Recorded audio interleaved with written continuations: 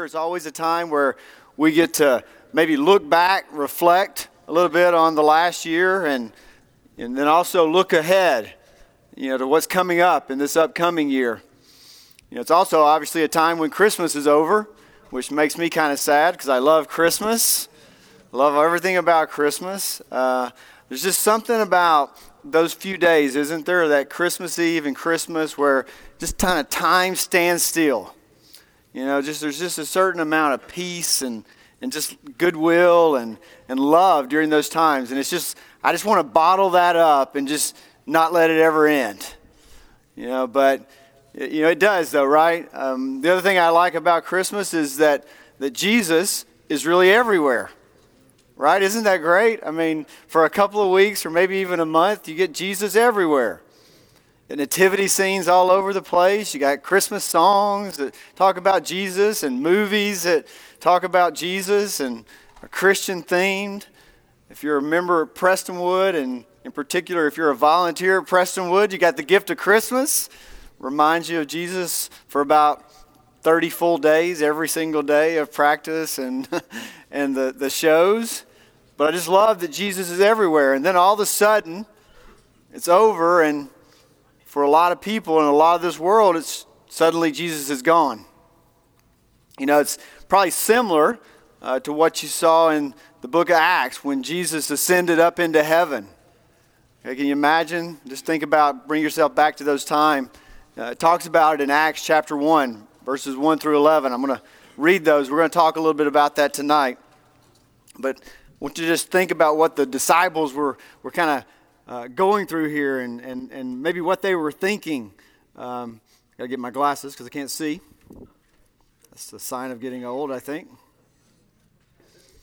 This book of Acts was written by Luke. It's kind of a continuation a little bit of the book of Luke. And you'll see there he says in the first book, there in verse 1, O Theophilus, okay, that's just a friend of his. He's writing with maybe two. Says, I have dealt with all that Jesus began to do and teach until the day when he was taken up, after he had given commands through the Holy Spirit to the apostles whom he had chosen.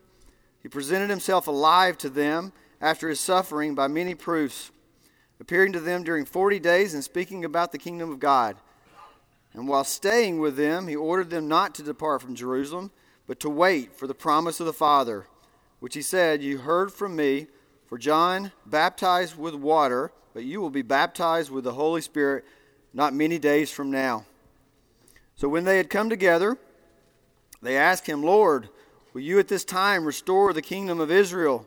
He said to them, It is not for you to know times or seasons that Father has fixed by his own authority, but you will receive power when the Holy Spirit has come upon you, and you will be my witness in Jerusalem and in all of Judea and Samaria and to the end of the earth. And when he had said these things, as they were looking on him, he was lifted up, and a cloud took him out of their sight. And while they were gazing into heaven as he went, behold, two men stood by them in white robes and said, Men of Galilee, why do you stand looking into heaven? This Jesus who has taken up from you into heaven will come in the same way as you saw him go into heaven. Can you imagine, though, what the disciples are thinking here? I mean, they had walked with Jesus for the past several years. When I talk about how Christmas makes me feel, can you imagine how peaceful and comfortable and secure that Jesus made them feel? I mean, you get to think about what he does in your own life, but imagine walking with him every day for 3 years and how much he must have meant to them and in their life, right? I mean, just imagine this situation, and they're so excited. They've watched him die on a cross, and now he's been raised from the grave, and now all of a sudden he's speaking to them, and then he's taken away. He's gone. Okay? He must be standing around just thinking, okay, now what? Now what? Now what do we do? Not exactly a perfect analogy, right? But similar to us today, Christmas was here. Jesus was everywhere, and especially out in the world. We saw him all around us every day. It was Jesus, Jesus, Jesus. And now kind of he's gone. At least out in the world, big degree, we've kind of put Christmas nativity scenes back in the boxes. He's no longer here. And now what? What do we do now? What's next? What do we do? We're at the beginning of this year. now what? Well, New Year's is a time of now whats, isn't it? We call them resolutions. All right? A resolution is a now what. New Year's resolutions comes from the word resolve. Resolve just simply means to decide firmly on a course of action. To decide firmly on a course of action. And I was doing a little research on resolutions. They go back a long ways. The first time that we see something similar to a resolution in the U.S. was in 1813 when a Boston newspaper talked about New Year's resolutions, about making right something that you had done wrong in the prior year. But it goes back even way, way further than that, all the way back to 2,000 years before Christ. The Babylonians used to actually make pledges to the gods each year.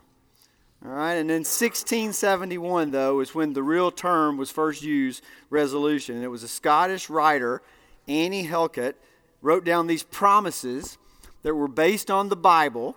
Okay, they were based on the Bible, and she called them resolutions that she made at the beginning of a year. And obviously, still today, people make resolutions, right? Erin says she doesn't, but most people make New Year's resolutions. I found all kinds of lists when I was looking up things for this lesson, and I found things like spend time with friends, right?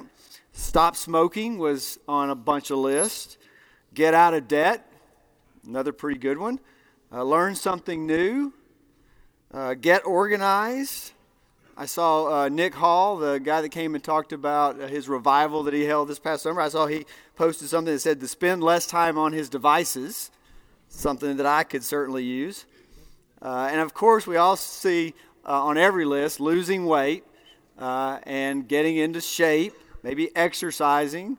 Jarrett was posting pictures earlier today about donuts and battling for one of his resolutions to lose weight. I'm sure if we go around the class, there's lots of these same. Does anybody have a unique one that they would like to share? A new unique resolution that's not on that list? Anybody brave enough? Does that capture it all? Francis, you got one? Huh? Cook less. Boy, I don't like that. Cook less. That sounds terrible. Huh? Cook less sweets. Well, that'll help on the exercise, the diet, I'm sure, too, the losing weight.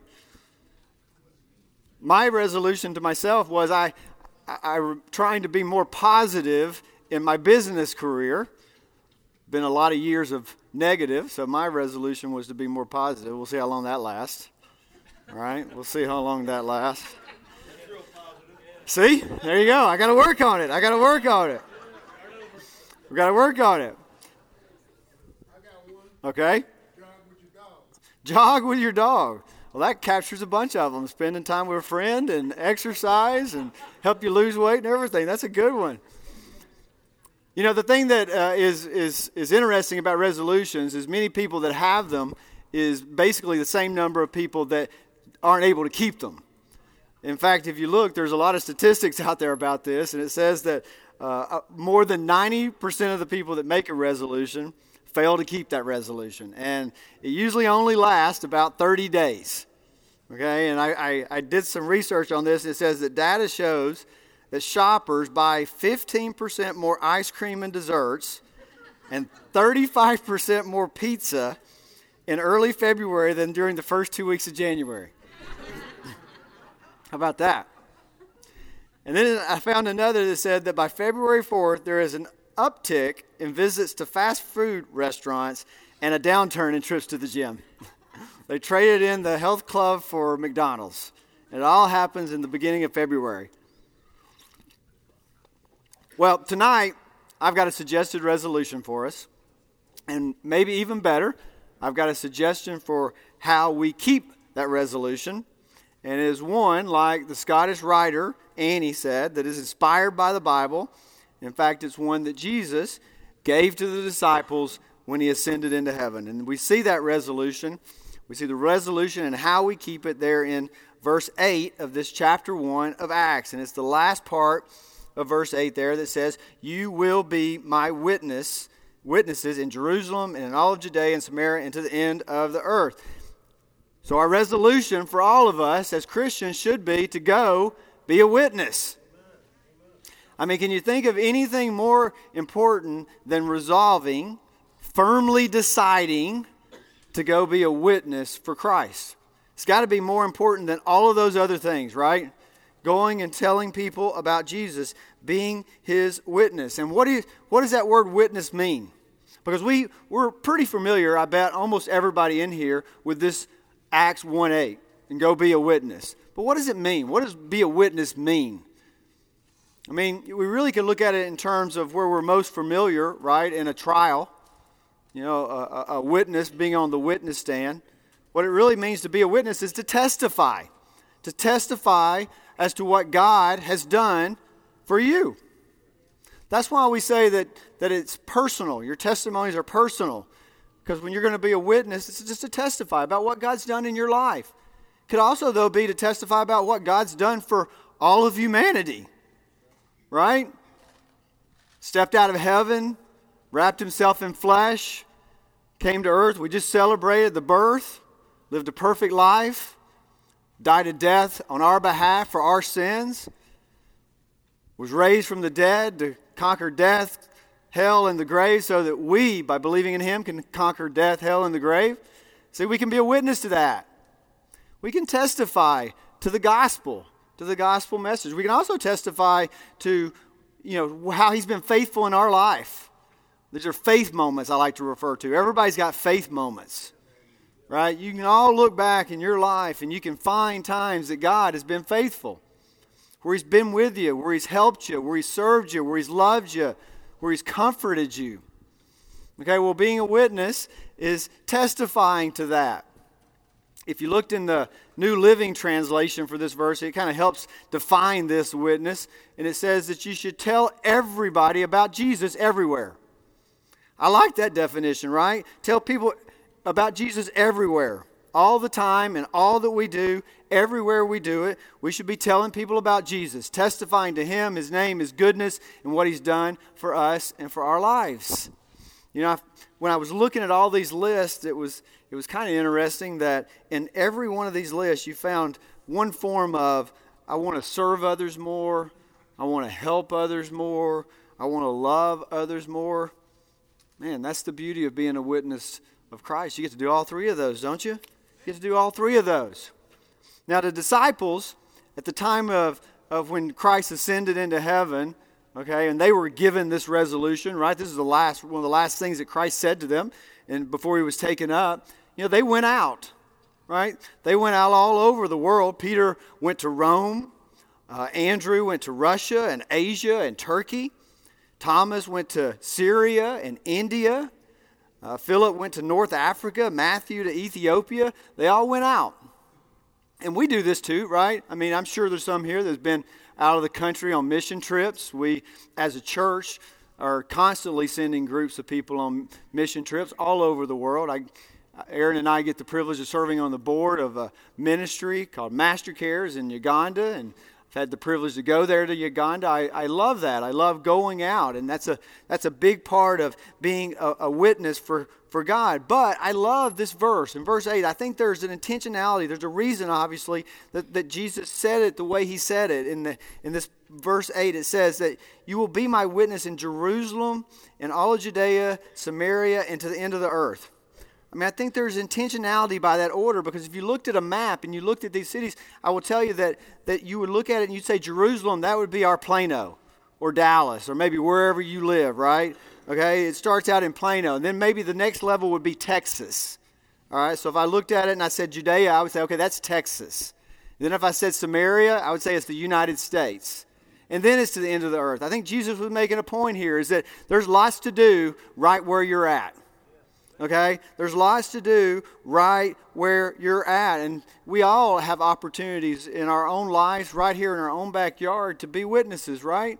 By word and by deed. I disciple a guy, and we're always talking about this. He works in an environment where it's just really, really, really hard to live out his faith.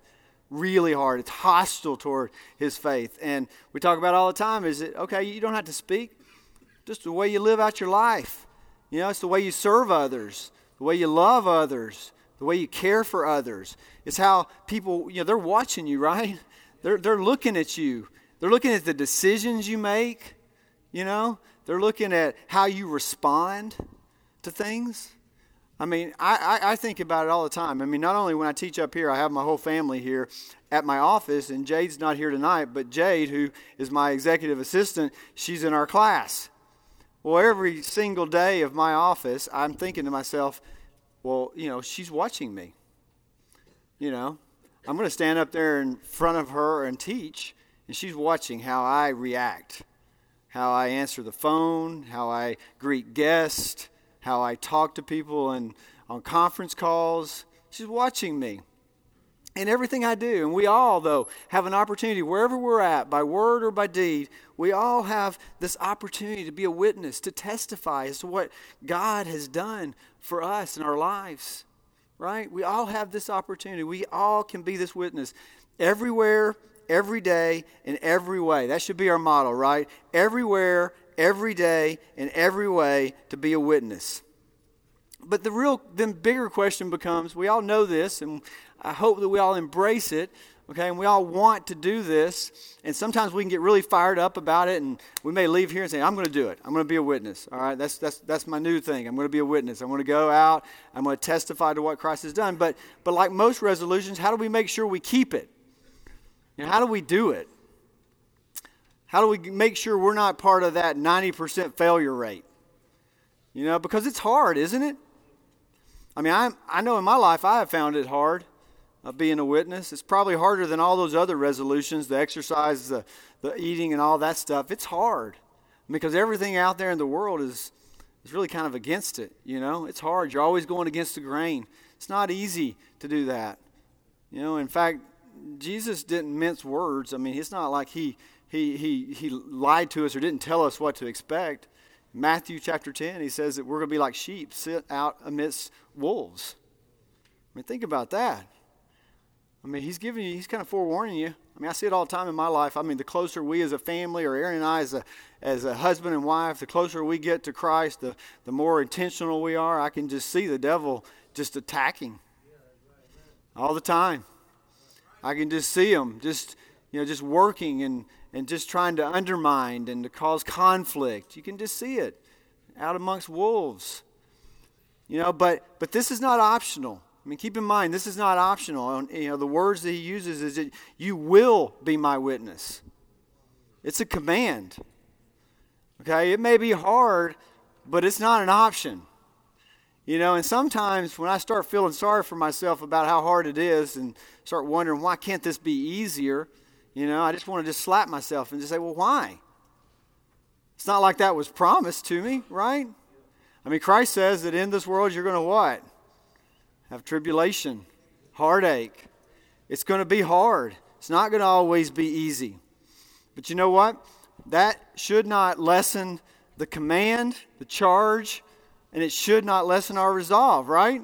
Just because it's hard, it shouldn't lessen our resolve to be a witness. We need to remember that being a witness is about a cross.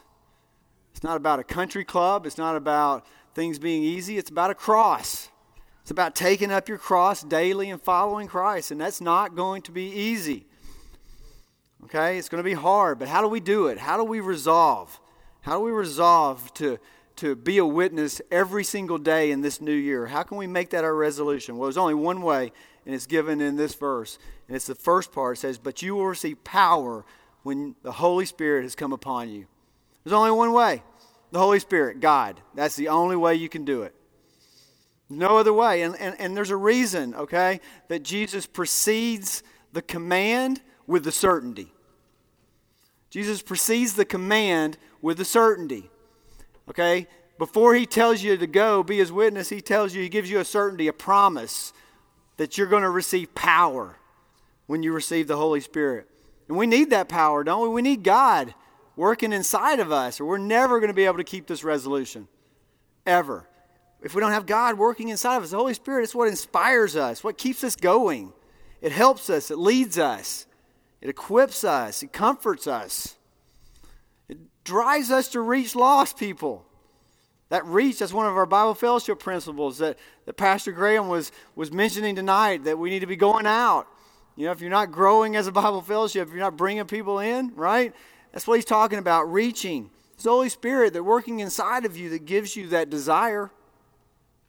You know, again, in the New Living Translation, I always go back and forth between my ESV and my New Living Translation. It's got two words in there that says confident hope. I just love those two words, confident hope. I mean, think about it. I mean, that just makes you feel good to say it, doesn't it? I've got confident hope. All right, that's what the Holy Spirit does for you. It gives you confident hope. Also gives you peace. You know, because when those times are hard out there, it gives you a lot of peace. Paul over in 1 Thessalonians, he talks about this peace and he describes it. I love this. I also love how you can find little nuggets all over Scripture. He calls it the joy of the Spirit. The joy of the Spirit. What do you think that means, the joy? What does it mean to you, the joy of the Spirit? Sorry? Fulfillment? What else? How do you think it means to have the joy of the Spirit? Sorry?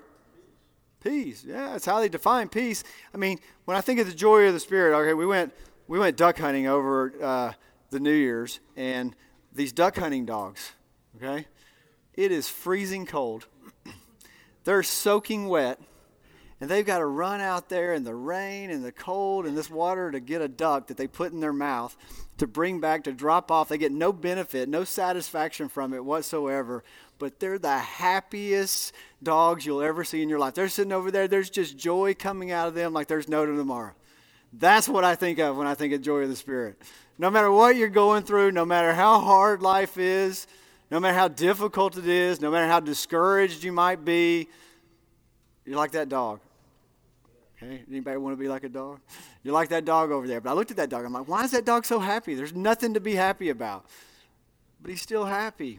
And we see this all the time, don't we? When we see the Holy Spirit working in people's lives, in Christians' lives. I see, as a deacon, I get to make hospital visits. And I say I get to because I enjoy it.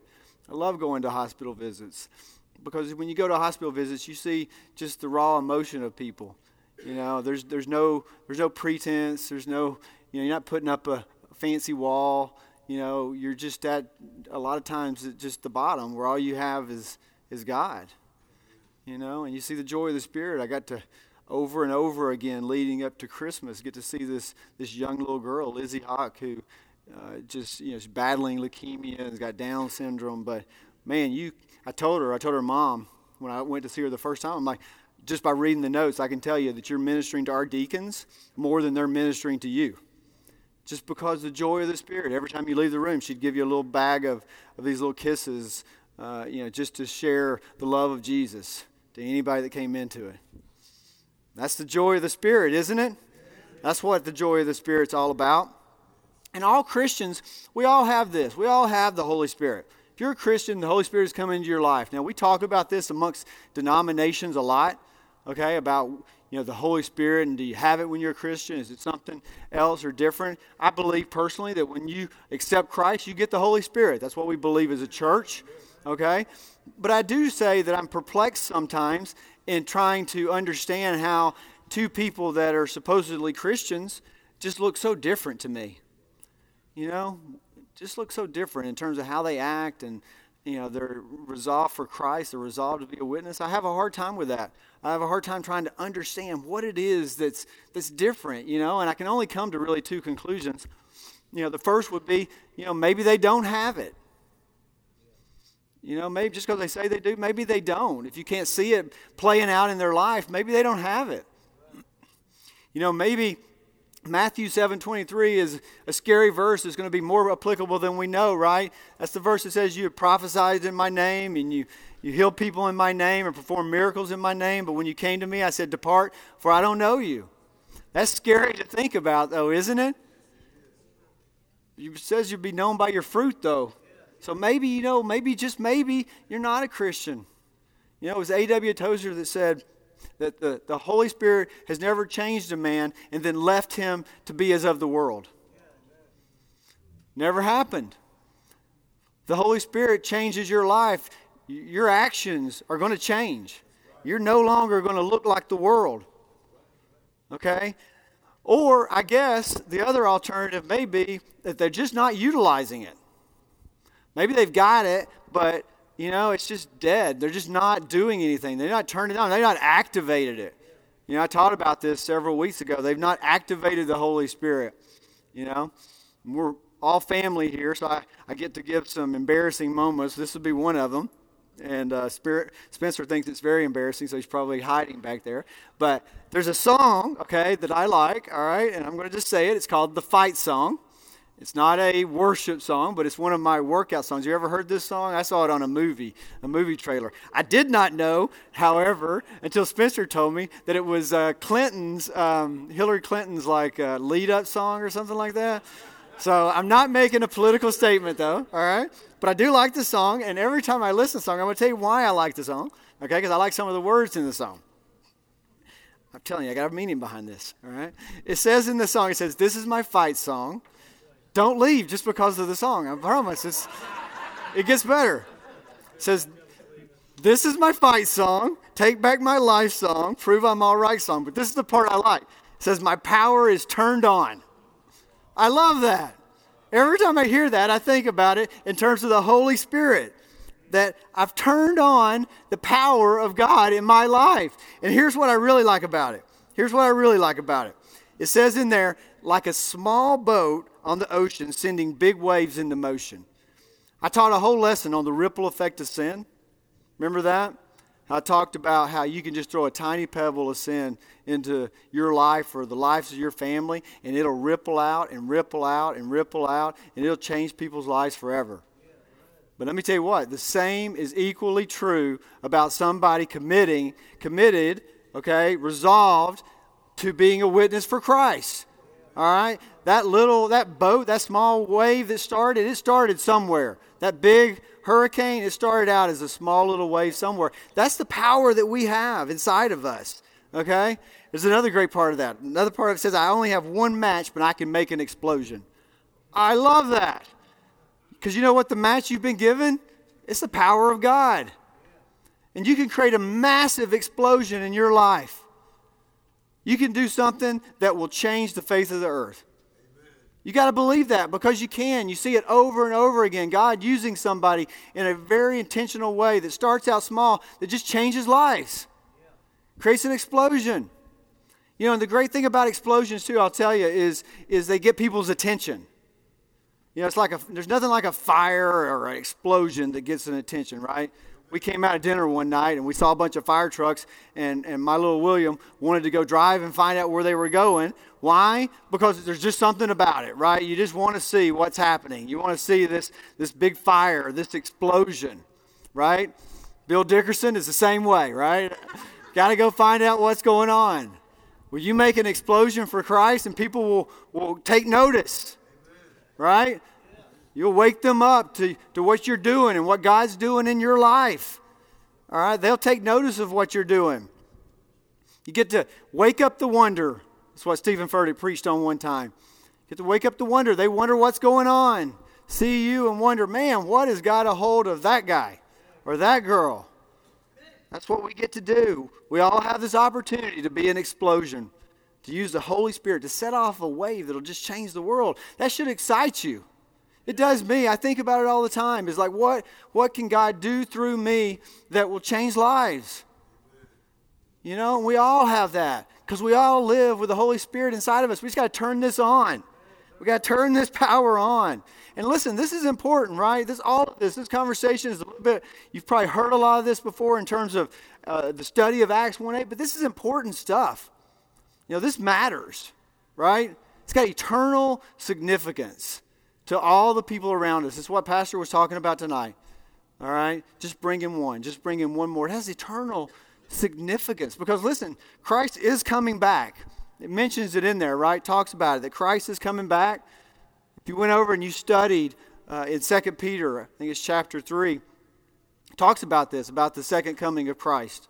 Okay? And it says that, it's talking about the reasons that maybe it's not happened already. Because everybody was thinking it was about to take place. Peter says, well, it's because God doesn't want anyone to perish. Not a single person to perish. Because why? What Pastor said, not every soul matters. Every soul matters. And if you kept looking over there in that chapter and studying it, it says that we actually can play a part in this. It says that we can hasten his return.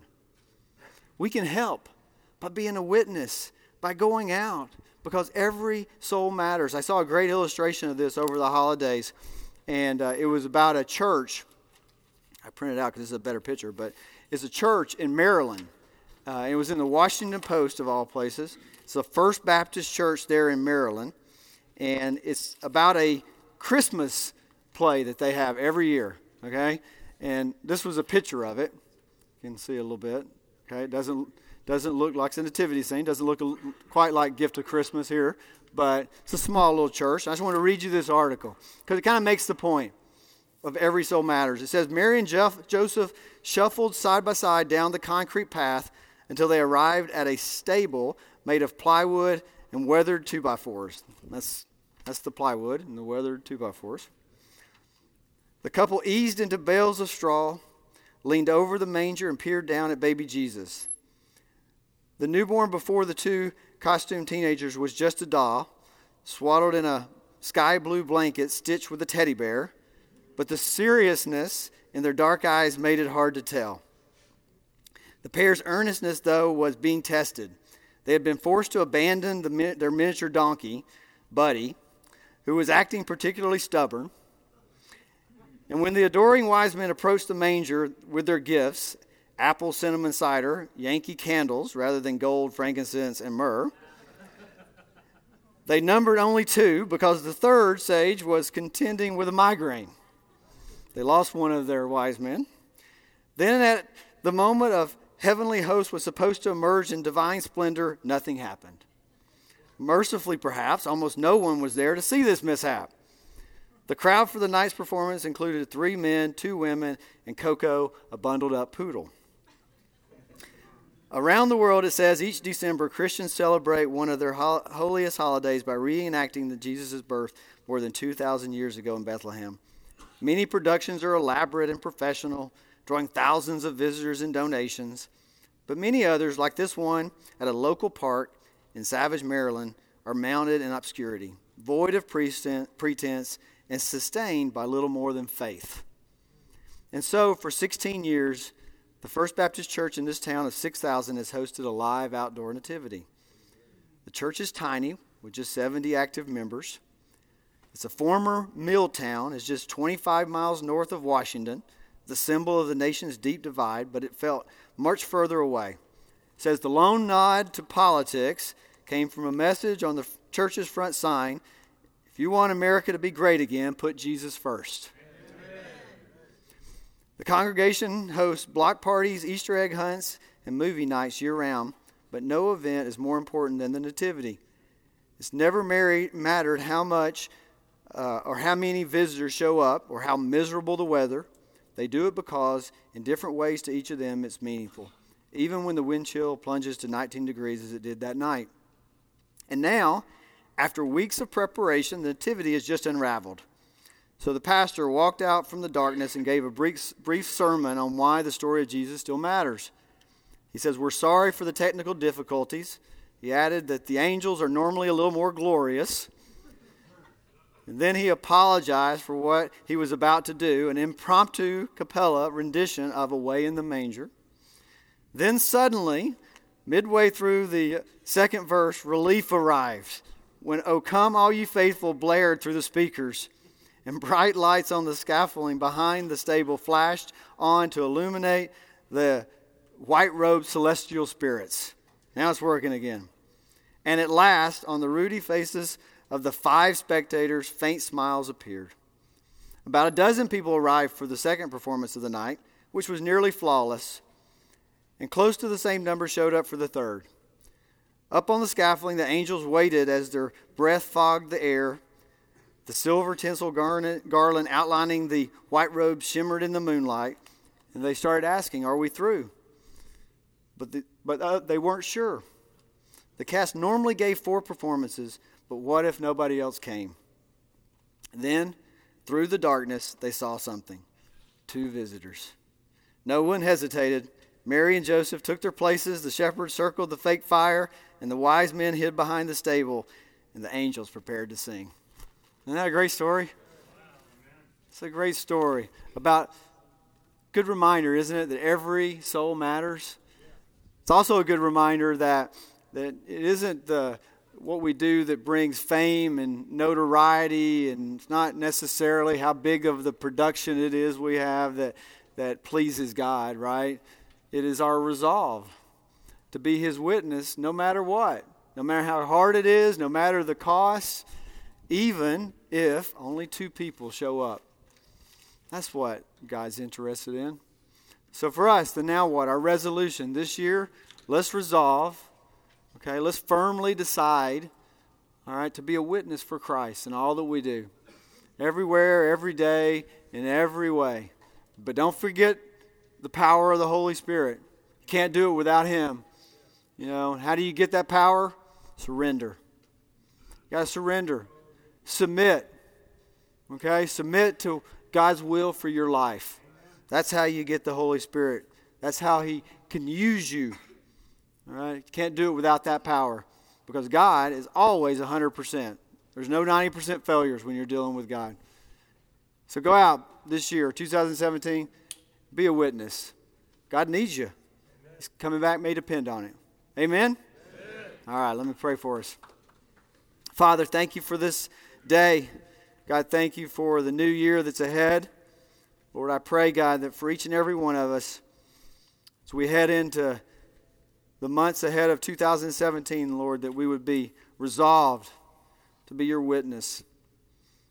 Everywhere, every day, and every way, Lord, let us lead people to you and to your love. Lord, I pray, God, that as we go through this year, that you would protect us, that you would guide us, you would direct us, you would give us great strength and wisdom.